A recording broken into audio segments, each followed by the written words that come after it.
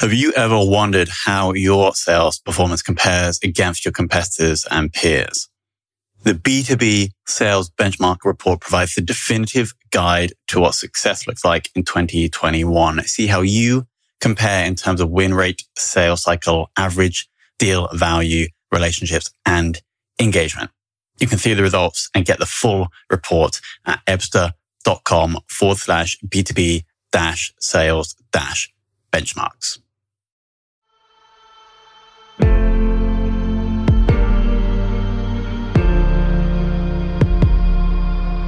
This is Sales Ops Demystified, the number one most downloaded podcast in sales operations. We invite the brightest minds in sales operations onto the show to deconstruct the why, what, and how behind rep productivity, forecasting, metrics, and all things revenue. This podcast is brought to you by Ebsta, the leading customer engagement platform for Salesforce.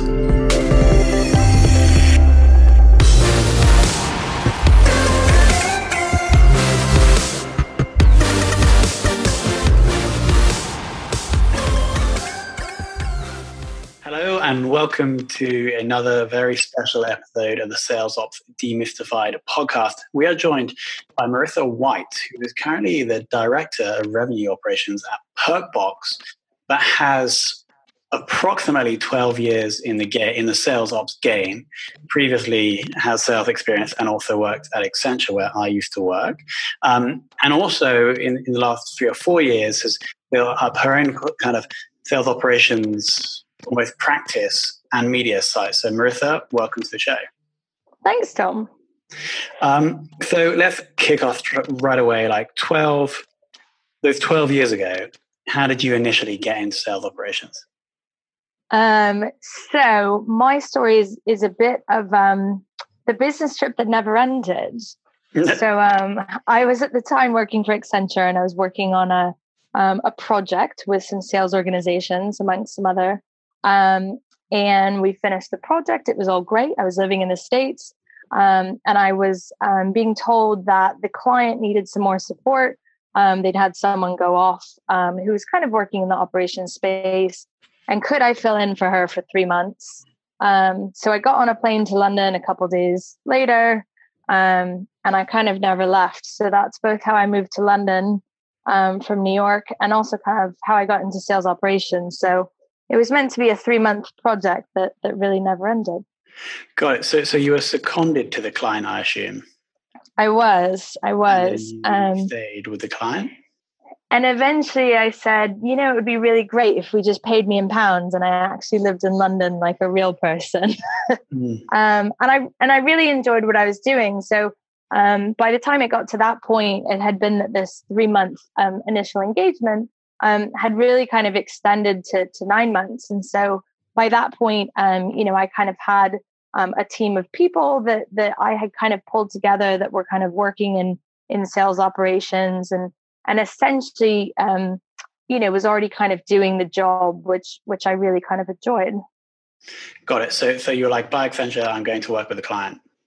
Yes, it's a little bit more complicated than that, the divorce process, but essentially, yes. Okay, fair enough. And this was in 2007? Yeah. Got it. And then since then, I can approximately, I'm seeing your exposure to sales organizations probably ranks in 10 to 20 or even more, right? Yeah. So I think in terms of kind of full-time roles, I've kind of, worked at 5 different organizations, and I've been, through my consulting business, able to kind of touch a number of other organizations. Some of them is very kind of short engagements, and some of those in kind of more depth. So really getting a feel for, how things work. Most of my kind of proper roles, if you will, full-time roles, have really been in the software and SaaS space.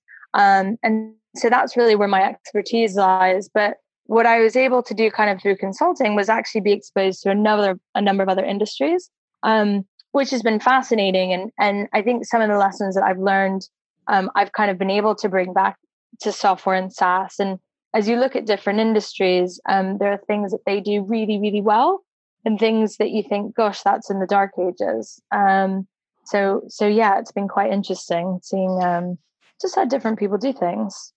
Got it. And if we zoom in today onto Perkbox, so you're currently Director of Revenue Operations. What is the approximate size of the sales organization? Well, actually, I assume you're spread across maybe marketing, sales, and support. Yeah. So my role, I kind of work with marketing, sales, and the customer success organizations. Cool. And so we kind of consider those really our commercial, our kind of go-to-market audience. So, if you combine the audiences from kind of all three of them, I mean, it's well over half the company. In terms of kind of bag carrying, quota carrying salespeople, it's probably more like 40 to 50 people. Got it, 40 to 50. And then how many people in the Rev Ops or the operations team that span those three areas? Yep. So we've got 5 people. So we've got someone who looks after kind of top of the funnel in more of an operations space. We've got someone who looks after more bottom of the funnel and customer success, again, in the operations space. We've got 2 data analysts, and we also have someone working in enablement and kind of sales enablement. But for us, it's kind of just revenue, customer, and facing enablement. Awesome. Zooming in on those 40 to 50 quota carriers, what's something that you've done recently that has, or not recently, but at some point since you've been there, about 8-9 months, that's boosted their productivity? So one thing that was really important when I came in, I had a look, and it was really difficult for me to understand where things were in the pipeline. There were a number of different stages and things that I'd kind of go around and go, hey, what does the stage mean? And everyone go, no one knows. And so what was really tough was actually getting managers to coach reps and really knowing where their deals were, so how they could help them.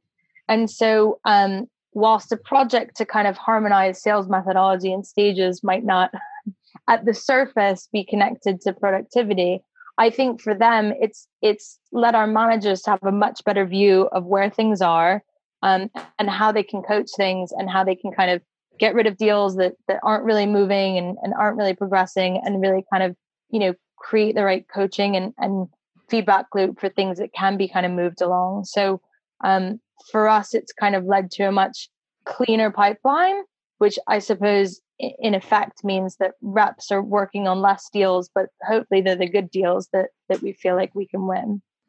Got it. So did you actually change the different pipeline stages? We did. We changed everything from kind of lead through opportunity. And most of them weren't kind of huge shifts. They were mostly around defining. So if you ask 5 different people and no one knows what this stage means, it's probably not that hard to change. The one thing that probably was the biggest shift is we kind of changed that line between where SDRs were handing off leads and where opportunities were created and kind of working on sales. And so when I came in, that was something that the balance was heavily skewed towards SDRs working quite late through the sales cycle. And what that meant is things were kind of sitting as leads for, more than half of our actual sales cycle, making it very hard to actually know where they were or how much they might be. And so that ownership over, if there's next steps, if it is an opportunity, that's firmly kind of sitting with a sales audience, with an AE. And so that kind of handover and where in the sales cycle that handover, that was probably the biggest change. The naming and the rest of it was probably the first step towards adding more rigor around that, but it probably wasn't a huge shift. Got it. And so was there a rationale for having the SDRs so involved up until that late stage in the process, or had that just drifted over time? I think it had drifted over time. It was actually really fascinating because I'd never seen anything like it. So, normally it's normal to kind of see sales of the quarterback, sales of the leaders, and It's clear that they're running things, and in that relationship between an SDR and sales is the more senior audience. What we were finding is actually the SDRs were the ones pushing sales to push things along. And if anything, they were most kind of driving these things up until the very last stages. And so we didn't want to take that away, because it's great that we had an audience that were, not throwing things over the fence and really kind of taking ownership and moving things along. But of course, the longer that they're moving things along, the less that they have to either find, new leads or find time to qualify different inbound leads. So I think, we didn't want to take that away from them, because they are a very kind of proactive audience. But yeah, the balance was probably unlike anything I'd ever seen. Got it. And so when you made that change and actually pushed that line back a bit, was there anything that you did to help smooth that process in, or help people get the reps and the SDRs bought into this new way of doing things? Do you have any tips around doing that? So one of my kind of first exposures into kind of project management and things was kind of back at Accenture, and the project that brought me into sales ops. My role was around business readiness. And so it's probably the part of projects that most often gets missed. And business readiness is really kind of readying the business, readying people for change. And so part of that is communication and communication and communication. And part of that is training and documentation. Part of that is kind of support after the fact. And so even kind of making those big changes, it was the first time that I think Perkbox had really, especially in the commercial organization, had that kind of rigor of, here's what's coming. We've now rolled this out with some power users. We've tested it. We've got feedback. We've gone back. We've adjusted our training material. We've kind of come up with examples. We're doing this in a staging environment. We've got test scripts for people to run through, not test scripts, but more like, we're going to step through what you're going to do with a lead. So click here and do this. And, now in a deal, you click here and do this. And so we did a lot of prep in terms of not just telling people what was coming, but really walking them through the change. Whereas I think in the past, that probably would have been like an hour-long session, and here are the new things, and kind of, here you go, off to the races. And so I think, all these kinds of changes that people want to make in operations, and, they want to change Salesforce to do something or create a new process, all that stuff's actually quite easy. It's changing people that's hard. So trying to kind of make that as organized and professional and repeatable as possible. So got it. I mean, that sounds like a classic like startup where previously some ops manager was just like pushing stuff through versus like an actual business change process that you can only, or the best place to learn those is at the large consulting companies, right? And so it seems like you brought that more structured, organized approach to a startup. Yeah, absolutely. And it was new. And my team even, is that was kind of a very new thing for them. And I think what's been great is we've then been able to kind of take that approach to some other more recent projects that we've done. So something that we also did in Q4 was kind of roll out Inside View, which is really kind of a data provider for us around both account and contact information. So we had really limited firmographic information around our customer base, which meant that we weren't really good at knowing, where our sweet spot was, which also then makes it very difficult to know with our prospects who are kind of most likely to buy. So that same sort of approach of kind of, introducing that to a small number of people, getting some feedback, putting together some proper training sessions and follow-up sessions, monitoring the adoption, continuing to kind of communicate, doing all that rather than just, here's our training, happy days, and going on. Got it. And while we're on that, what if the rest of the sales tech stack at Perkbox? So we have Inside View. I'm going to hazard a guess you guys are using Salesforce.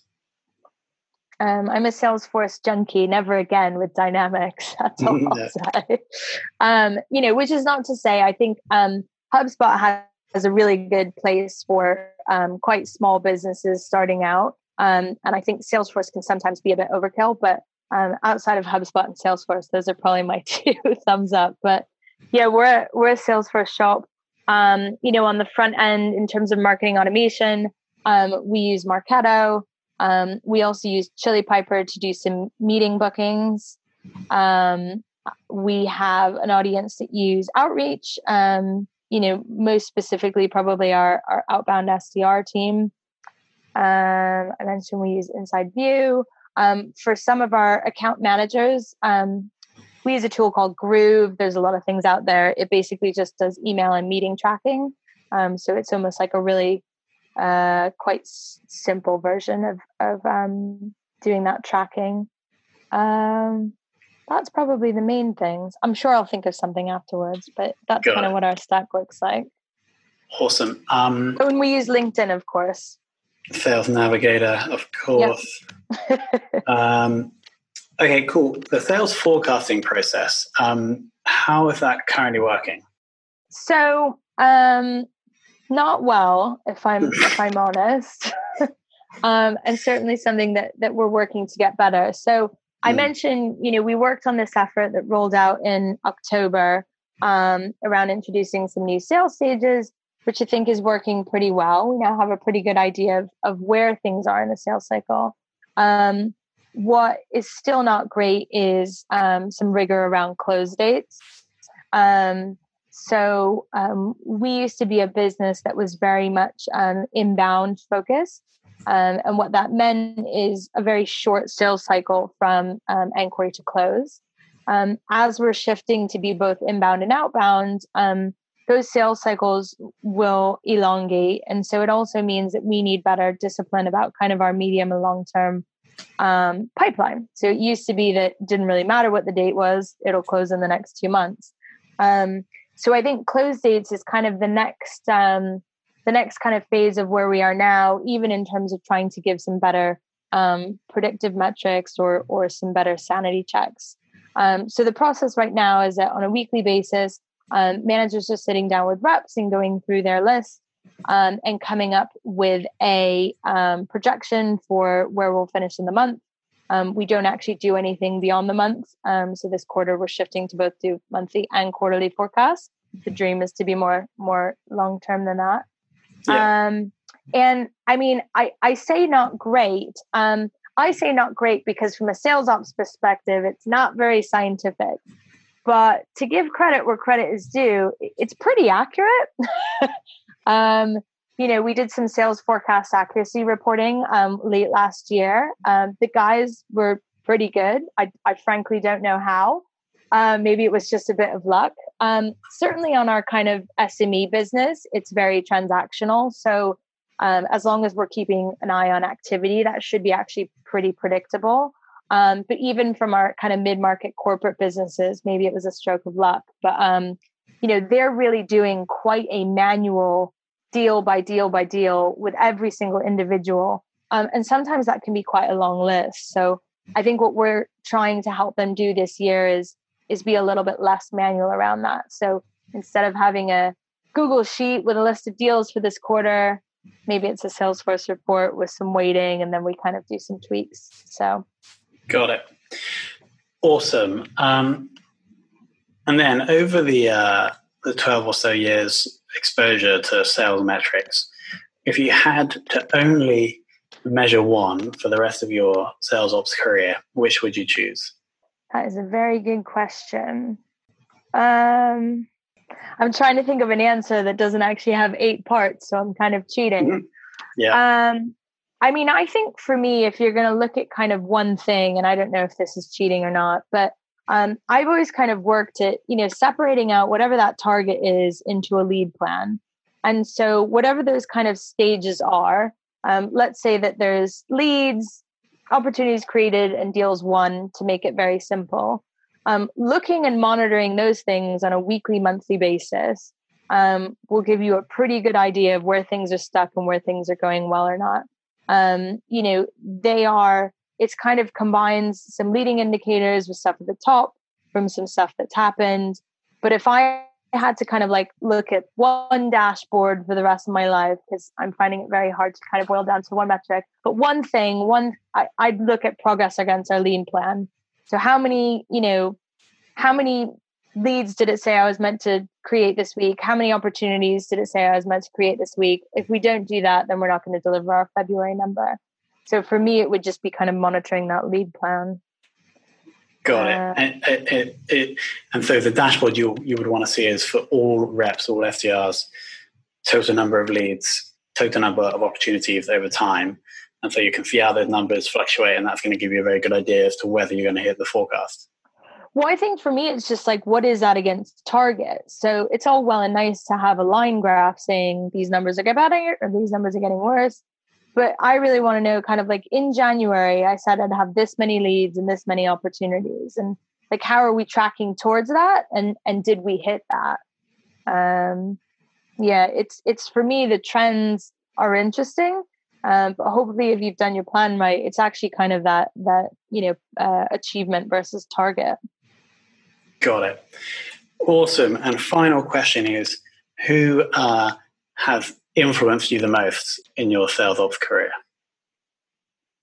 I think it's been some of the really great sales leaders that I have either worked for or met through my networks. And I think there's a lot of kind of really inspirational people out there who have some really interesting ideas. There's some people who have really kind of seen it all. I think for me that the balance between sales management and kind of like sales ops is, to me, it's like a Batman and Robin relationship. So Batman's clearly the senior person. They're in charge. That's your kind of sales leader.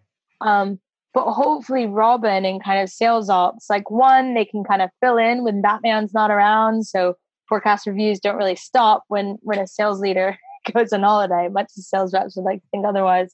But they're also just kind of like, those second pair of eyes telling them to watch out for things that maybe aren't on their mind. So like, hey, watch out, there's a baddie behind you.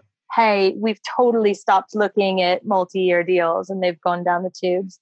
So I think for me, it's those really kind of great relationships and people who have really kind of elevated me because they've seen it as a very important role. So, I mean, I wouldn't say that we're equals, but people who have really kind of elevated me to say, hey, we can kind of both do this. I'm clearly in charge and you're helping me, but we're both two pieces of this puzzle that can accomplish more. Got it. And do you have a specific name of one that really has, or have they all been really good? One who I really enjoyed working with was Dick Cahill at Concentra, who's a really kind of seasoned sales leader who had a good idea of what he wanted and a good idea of kind of also being very open to kind of what else is there? Who else? Nigel Syrett, who I worked with at Reval, was a really great person to both have a lot of great ideas, but also, he was someone who, anytime he had an idea, he wouldn't do it without running it past me. And would this work? And how would this? And would there be any issues? And how could we report on it? And I think those people who have been kind of quite empowering as well have also allowed me to bounce my ideas off of them and kind of refine and get better. Got it. And which kind of Batman was Dick Cahill? Was he the more Christian Bale type, or was he? I don't know. Awesome. All the tricks. That I do really like that analogy. Never heard that before. The Batman and Robin sales leadership / sales operations analogy. And shout out to Dick Cahill of Concentra for being the best Batman. Marissa, thank you so much for that. There are three things that I want to quickly highlight that I really liked. My favorite thing, I think, from the whole chat was your point about changing a process or changing something in operations is relatively easy. It's the people changing that's the hard part. I do agree that I think other SaaS companies, or especially early stage companies, can really benefit from some of the rigor of the change management that you obviously experienced at Accenture. And the final thing, with obviously the Batman and Robin analogy. So thank you so much for coming on. Before we do stop though, why would people in the audience want to come over to Sales Ops Help to check out what you're doing there? So I think what I've done is tried to add a few blogs around some of the common questions I get.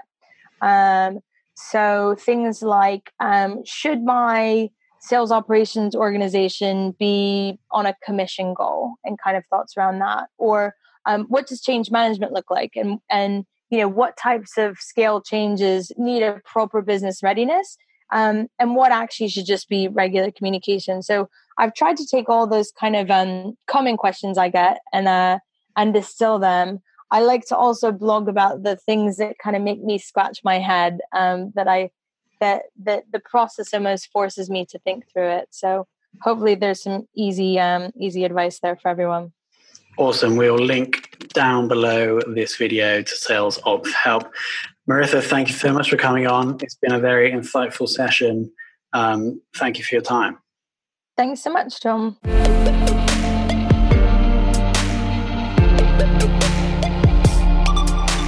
Thank you for listening to this episode of the Sales Ops Demystified podcast. If you are listening on a podcast listening application, then please subscribe, rate, and review. And if you have any questions about the show, if you know a guest, or if you have any questions about sales operations, just hit me up at tomhunt@ebster.com. That's tomhunt@ebster.com.